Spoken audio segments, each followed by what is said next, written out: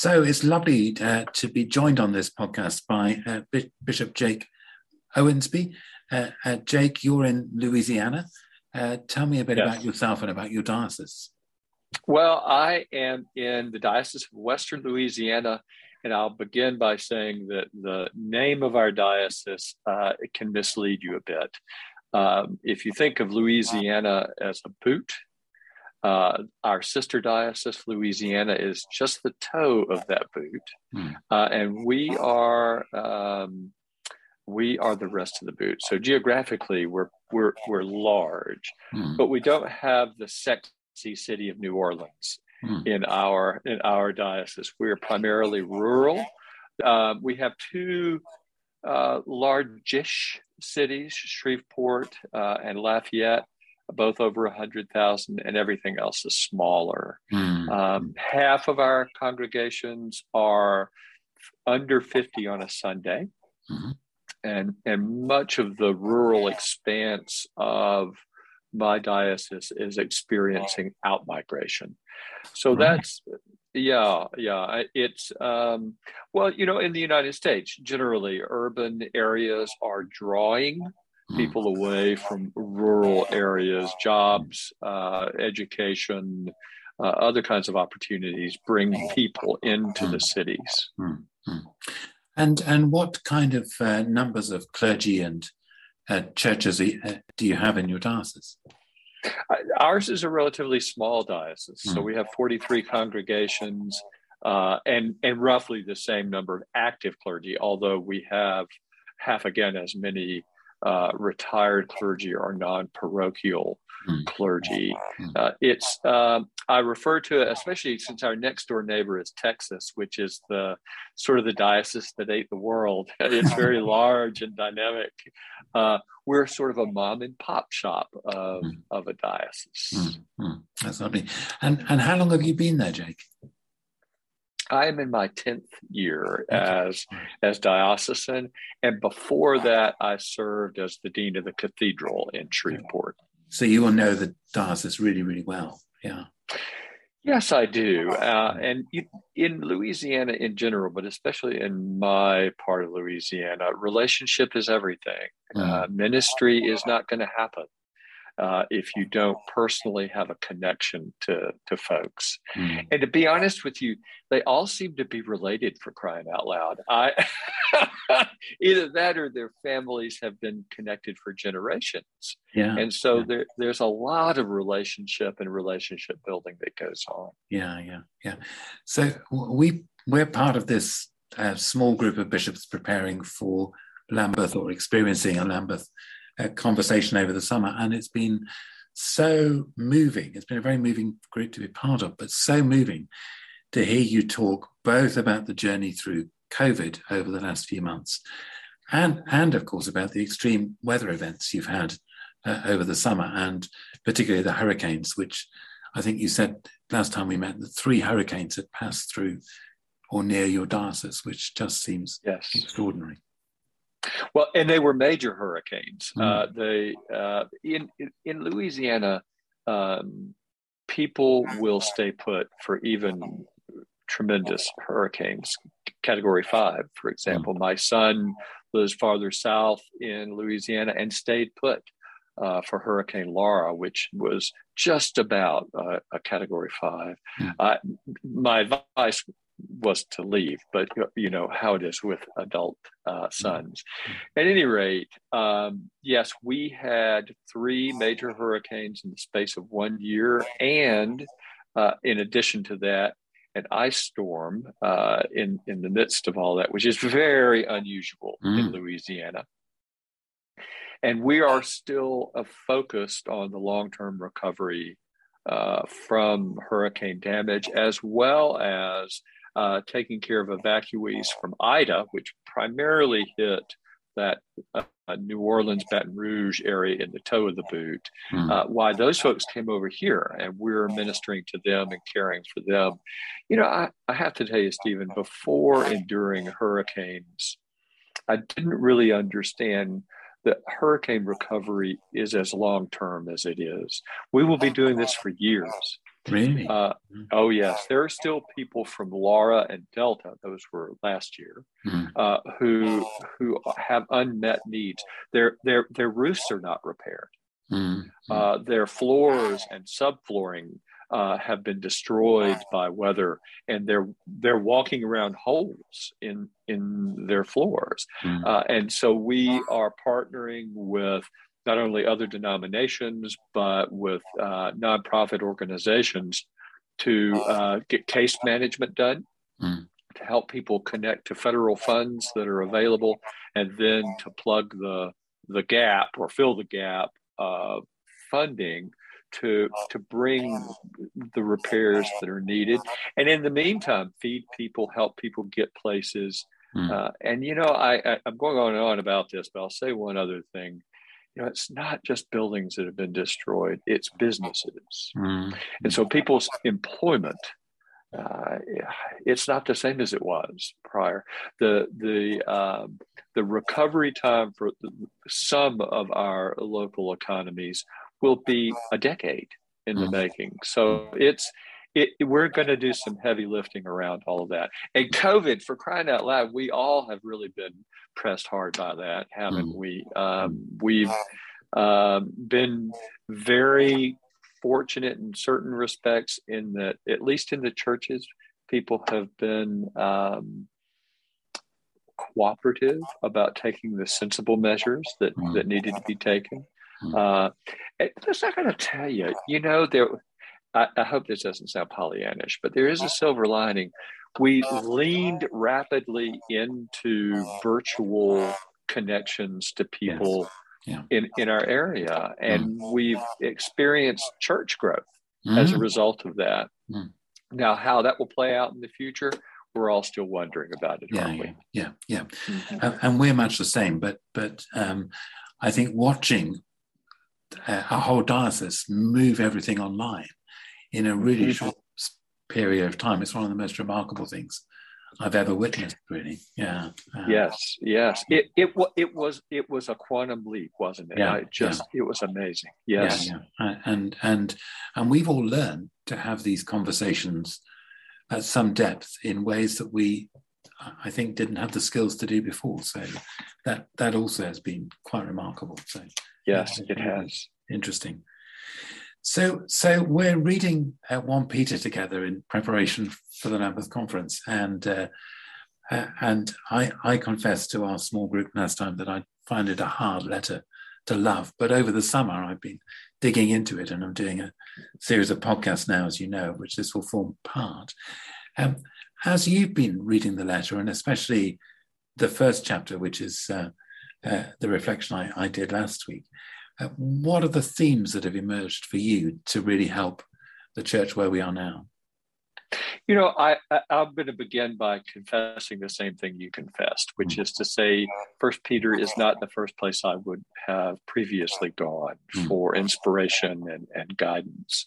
And I will also confess, I got a little ahead of you last week and jumped into our lesson for coming up this week.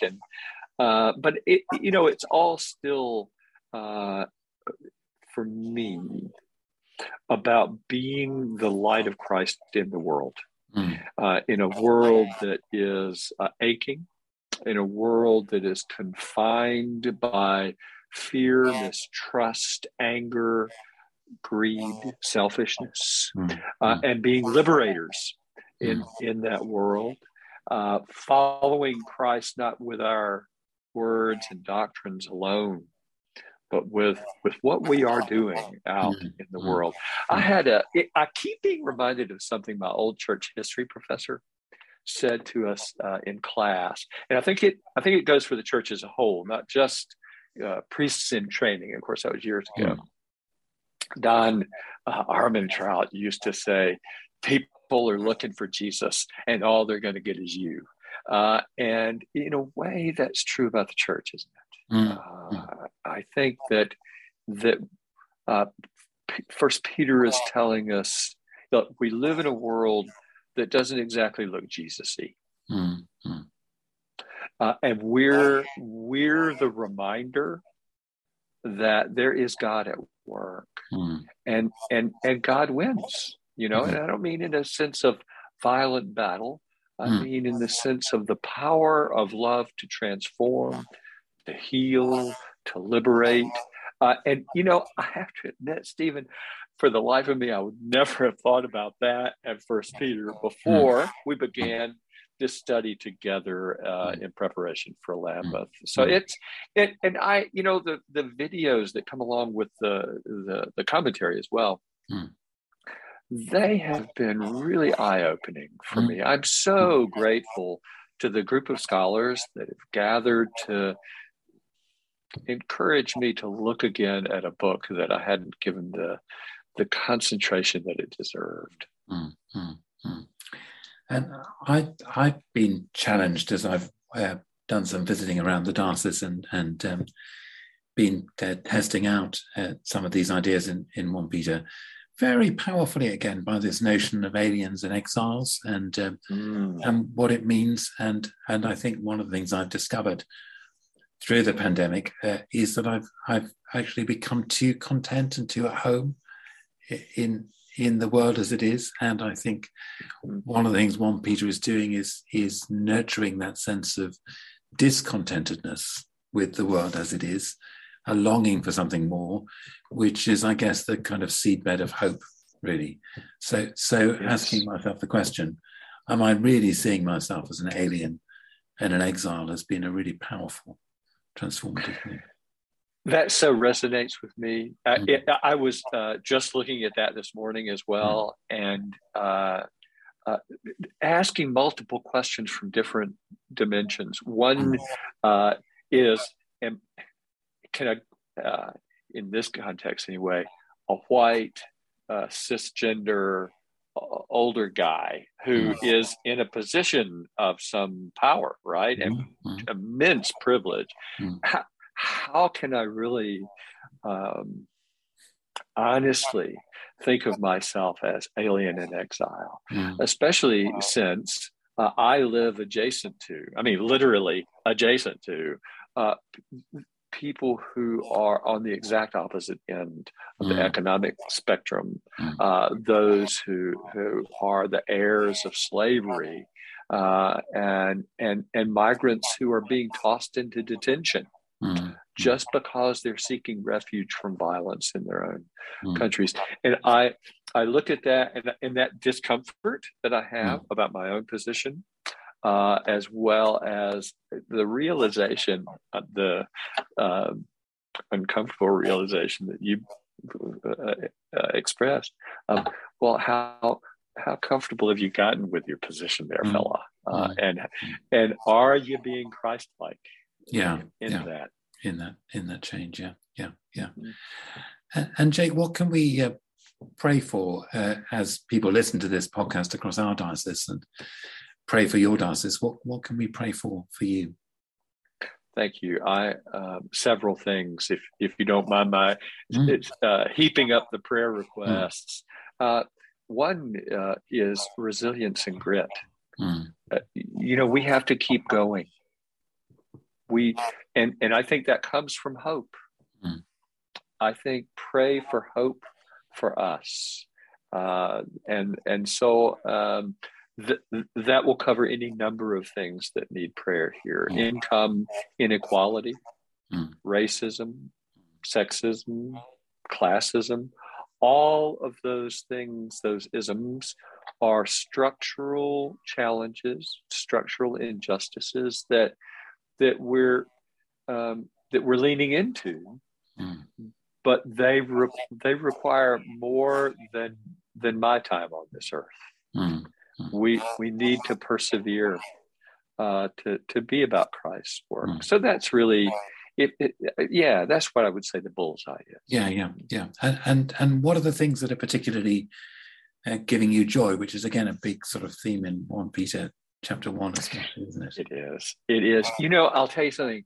It's always people for me. The truth. Well, actually, I'll say nature as well. But let me first say the people of Louisiana are certainly lovable to me. We are we are people with grit and resilience. Mm. They come in all sizes and shapes, income levels and age levels. And so it's the people that give me the greatest joy. They're very loving.